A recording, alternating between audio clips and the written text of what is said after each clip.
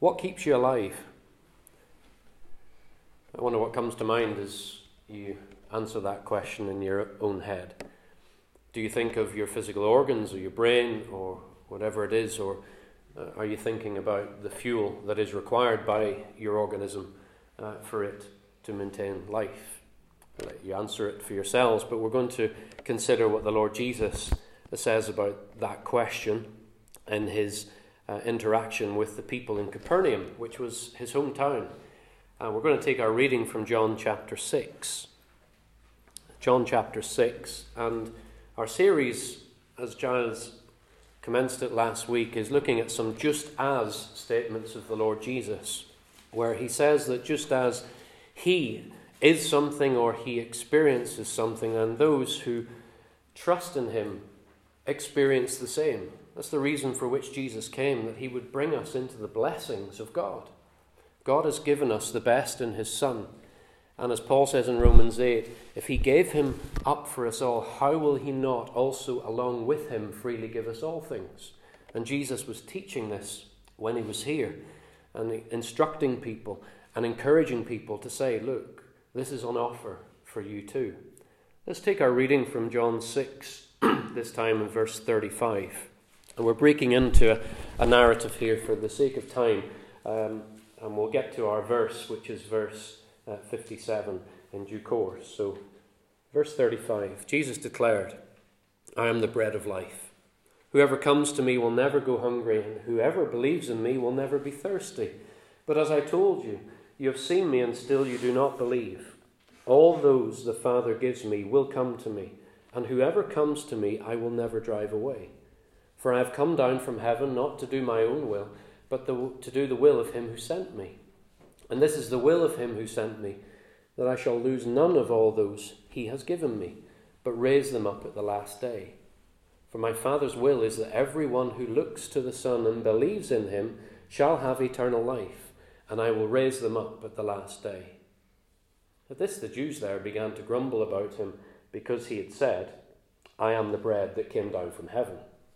And they said, is this not Jesus, the son of Joseph, whose father and mother we know? How can he now say, I came down from heaven? Stop grumbling among yourselves, Jesus answered.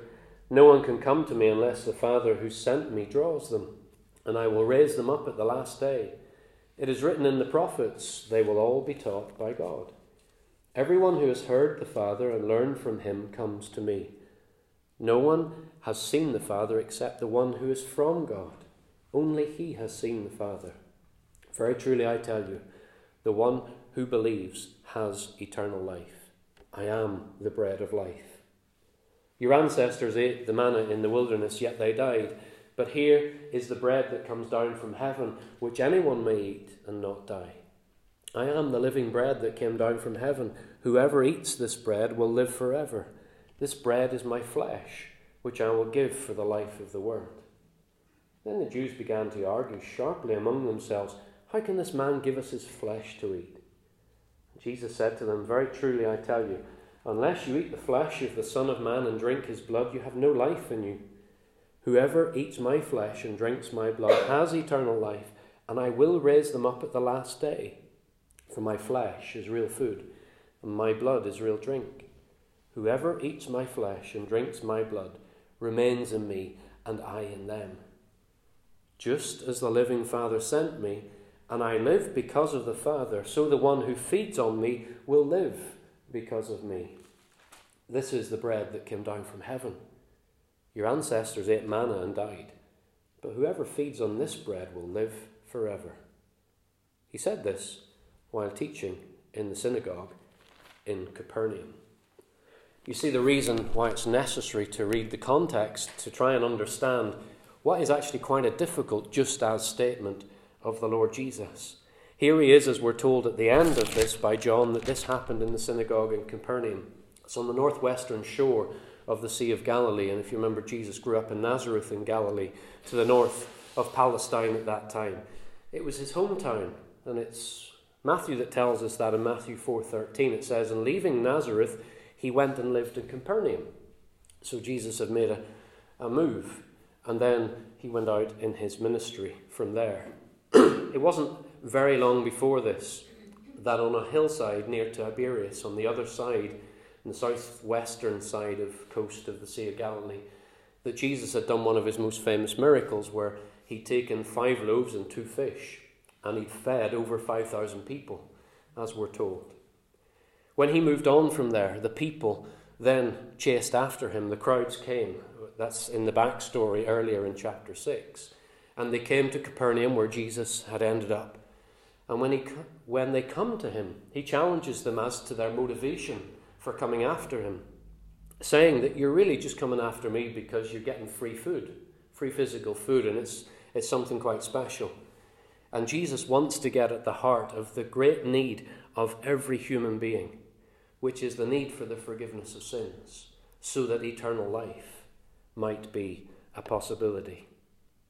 The people in their interactions with Jesus prior to what he says as we've read it, refer back to Moses, and they said, look, Moses, the great Moses, the one through whom the law came to us, Moses, he was able to get manna from heaven.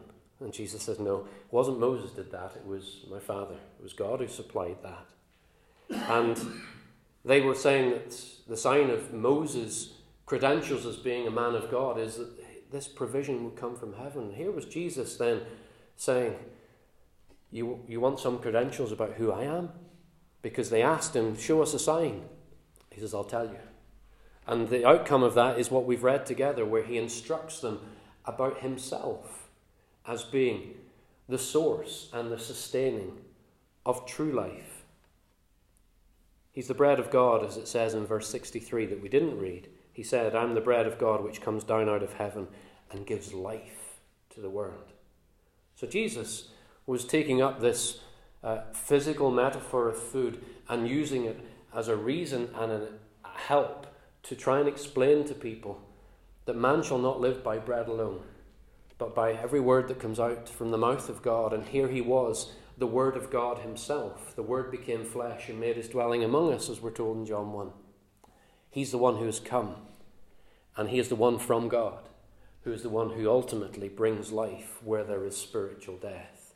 He wants people to get beyond the physical and the things associated with the physicality of this life and really engage with the reality of their spiritual existence. You know, people today are quite happy to say, oh, I'm a spiritual person. So there's no denying for some that there is a spiritual, an unseen element to our existence. We're not just, for many people, we're not just this collocation of atoms and the result of a big physical accident that really takes any meaning out of life at all. There is something beyond the physicality. Now, a true atheist would say, no, that's not the case. We're just purely physical, and what we experience is physical. But I think when we press at people, we'll see that there's something that they would confess is above and beyond. And even the most ardent of atheists at times will slip up and say, well, they're looking down on us. Okay, so that takes you outside of what your stated belief is. I think that says something about what the wise man said in the book of Ecclesiastes, God has set eternity in the heart of man. Romans chapter 2 as well, that there is within the person their thoughts and their conscience that at times accuse them and at other times reward them for the things that they do. There is something about who we are that is bigger and greater than just this physical existence. I'm not saying and degrading the physical existence, because the physical existence is necessary for the spiritual. We don't have time to go into this, but Jesus is wanting the people then, and us too, to get beyond just looking merely at the physical and really engage with the spiritual reality, which brings us then into, well, what does that mean in terms of my relationship with the Spirit God, who must be there and who is the source of all life. So imagine the scene here. Jesus is teaching in the synagogue. Synagogues back then were places for the local community to gather, a bit like a community hall. And they would use it for religious and non-religious functions.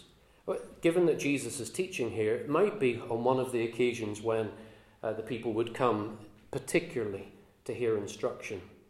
So the people have followed him to Capernaum. He's gone to the place where people would gather, a very sensible way of doing it, and the people who are interested in it come, and there's this interaction.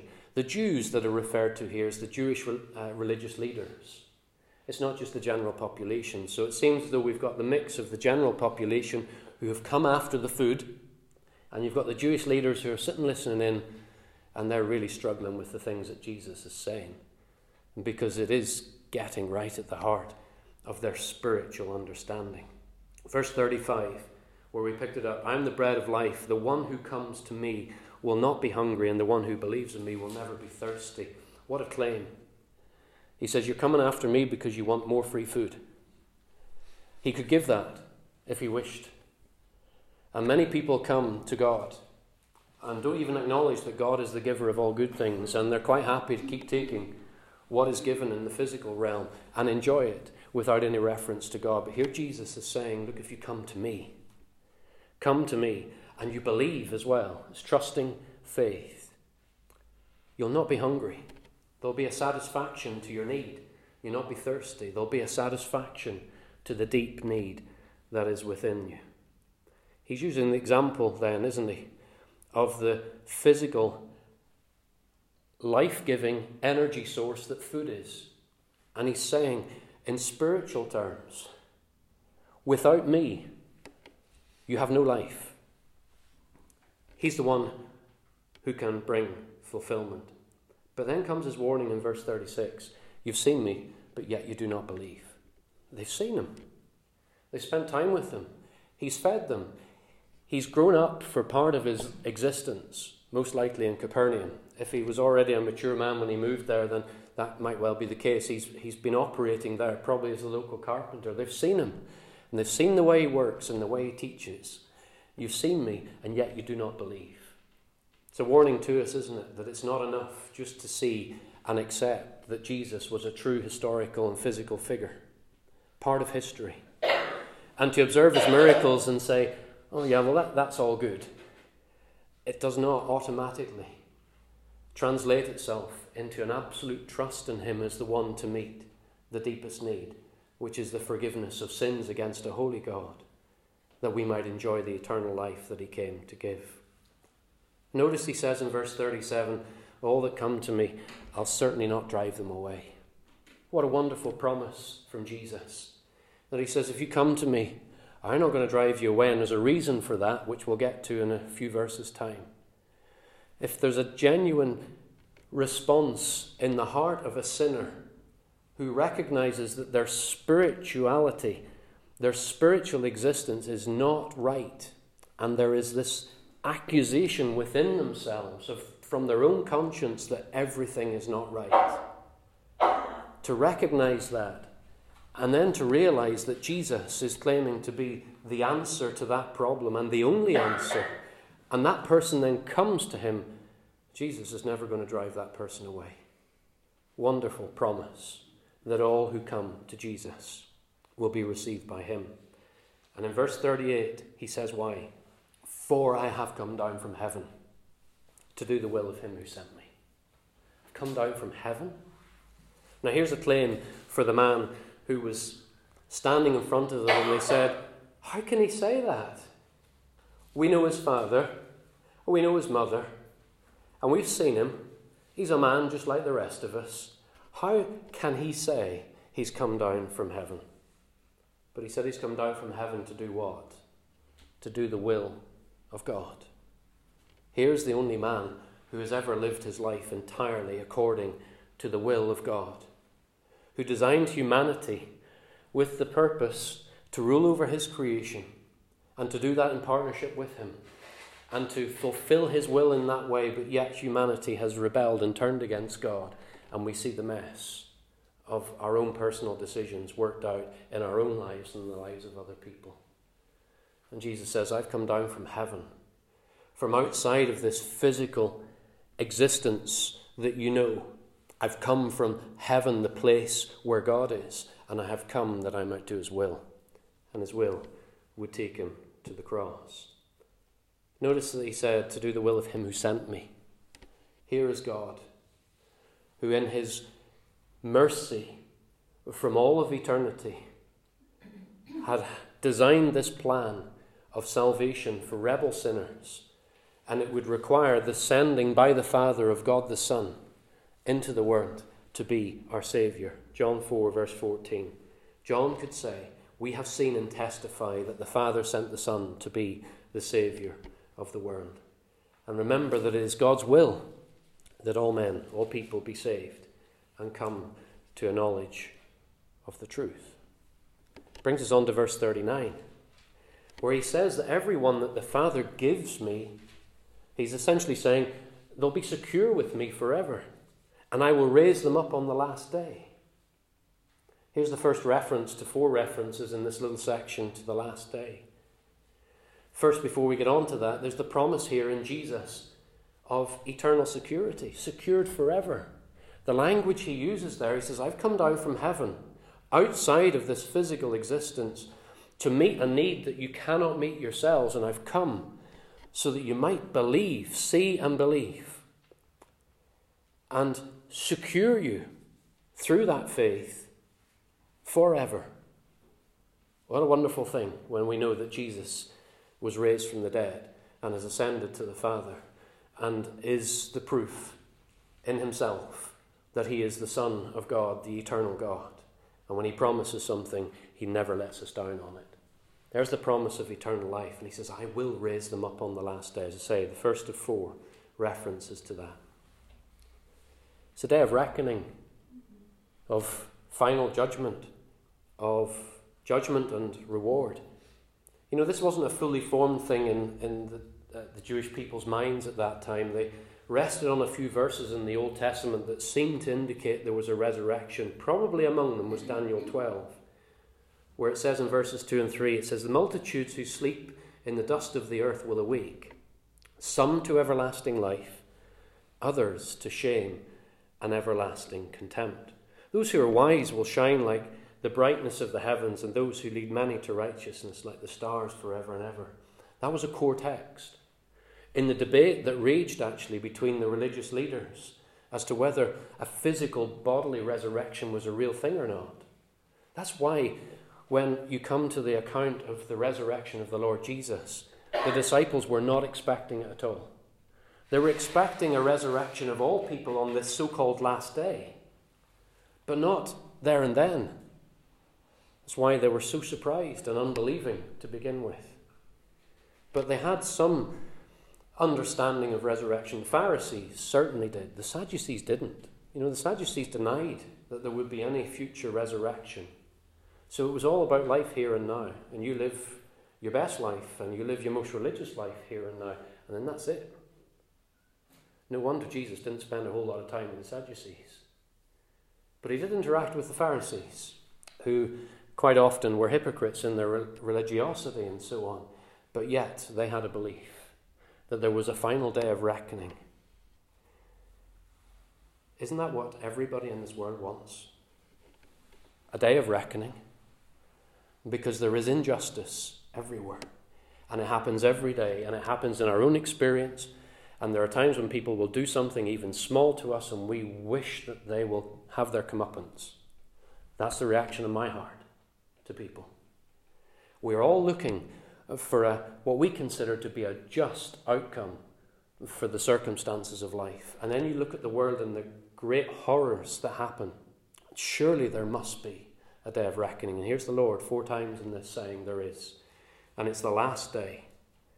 And there will be a full and a final judgment. And it will not be according to any standard of righteousness that we've invented. It'll be according to the righteousness of God. Hebrews 9:27, it says people are destined to die once and after that to face judgment. Go say that lovingly to those who believe in reincarnation. But also say it to everybody else, that when this life is done, like so many in our society in the West think that once that's it, and say no, it's not. There is judgment beyond.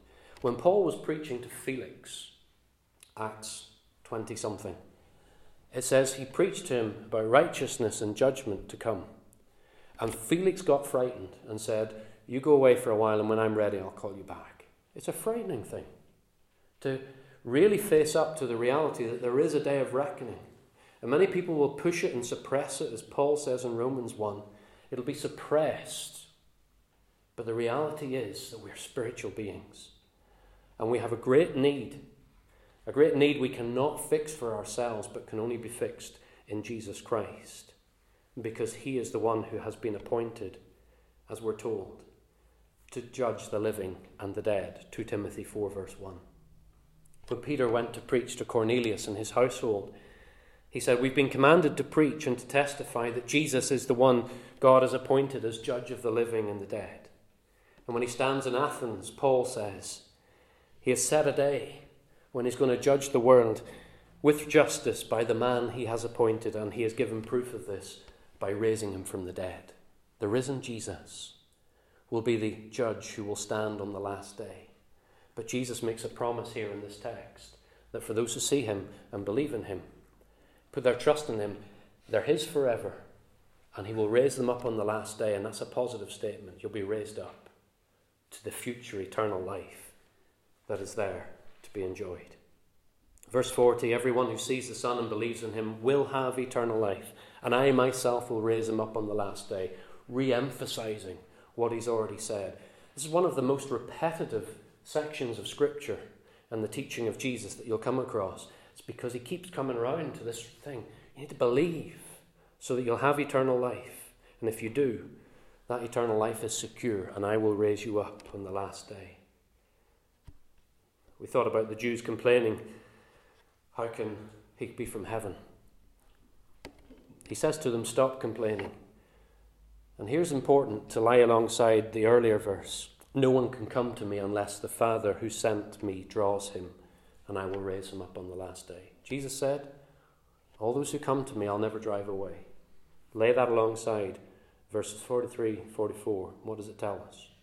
All those who come to him are drawn by the Father. You know, the word for drawn there, translators have used that word because it fits, I think, with the context. There's always the debate over how a word should be translated. But you look at it where it's translated the other 5 times, and the majority of times it's when you take something and you drag it. There's this sense that the rebel sinner is so set against God that God must come and intervene, and he brings them to the Saviour.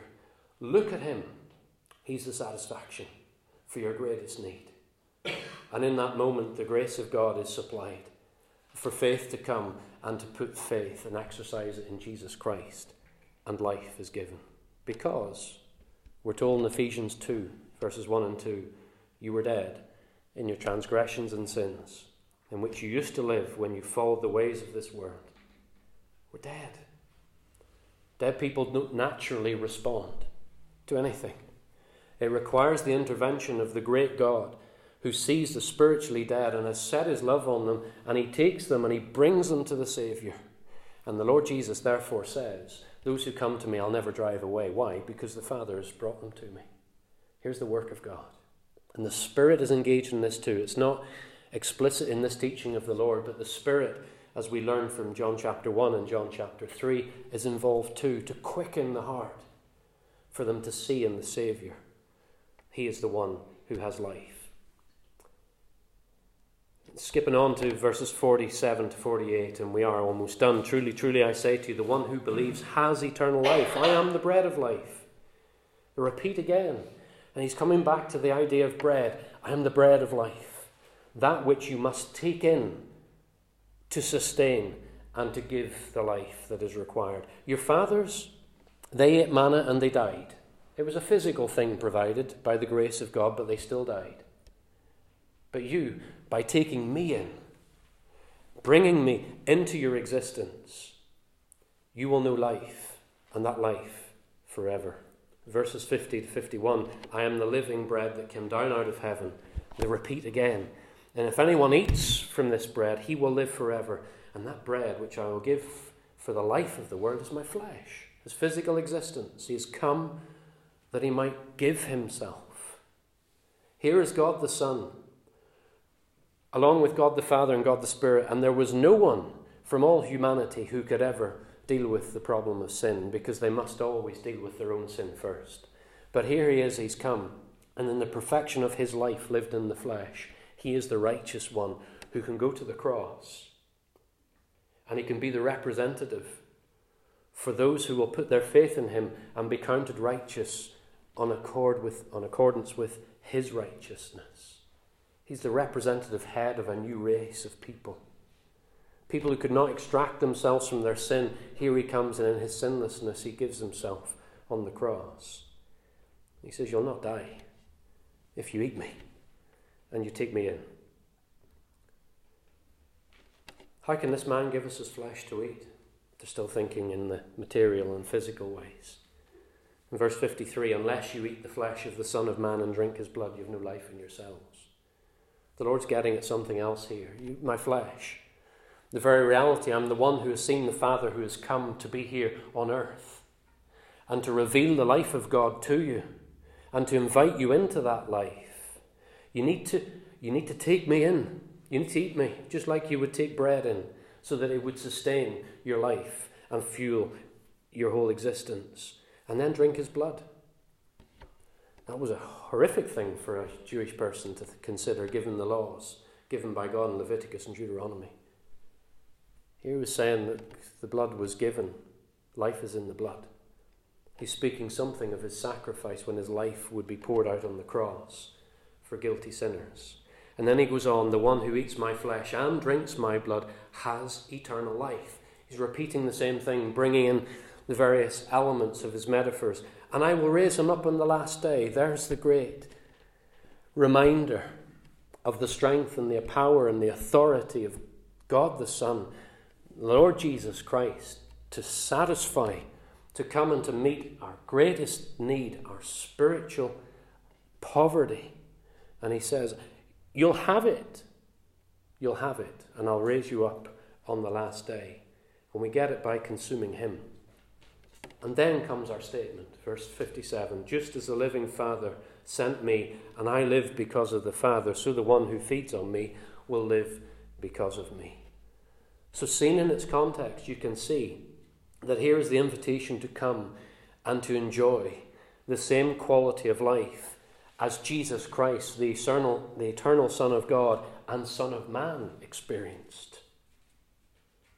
This does not teach us, by the way, as some have from the 3rd century onwards have taught, that Jesus was not co-eternal and always existing with God the Father.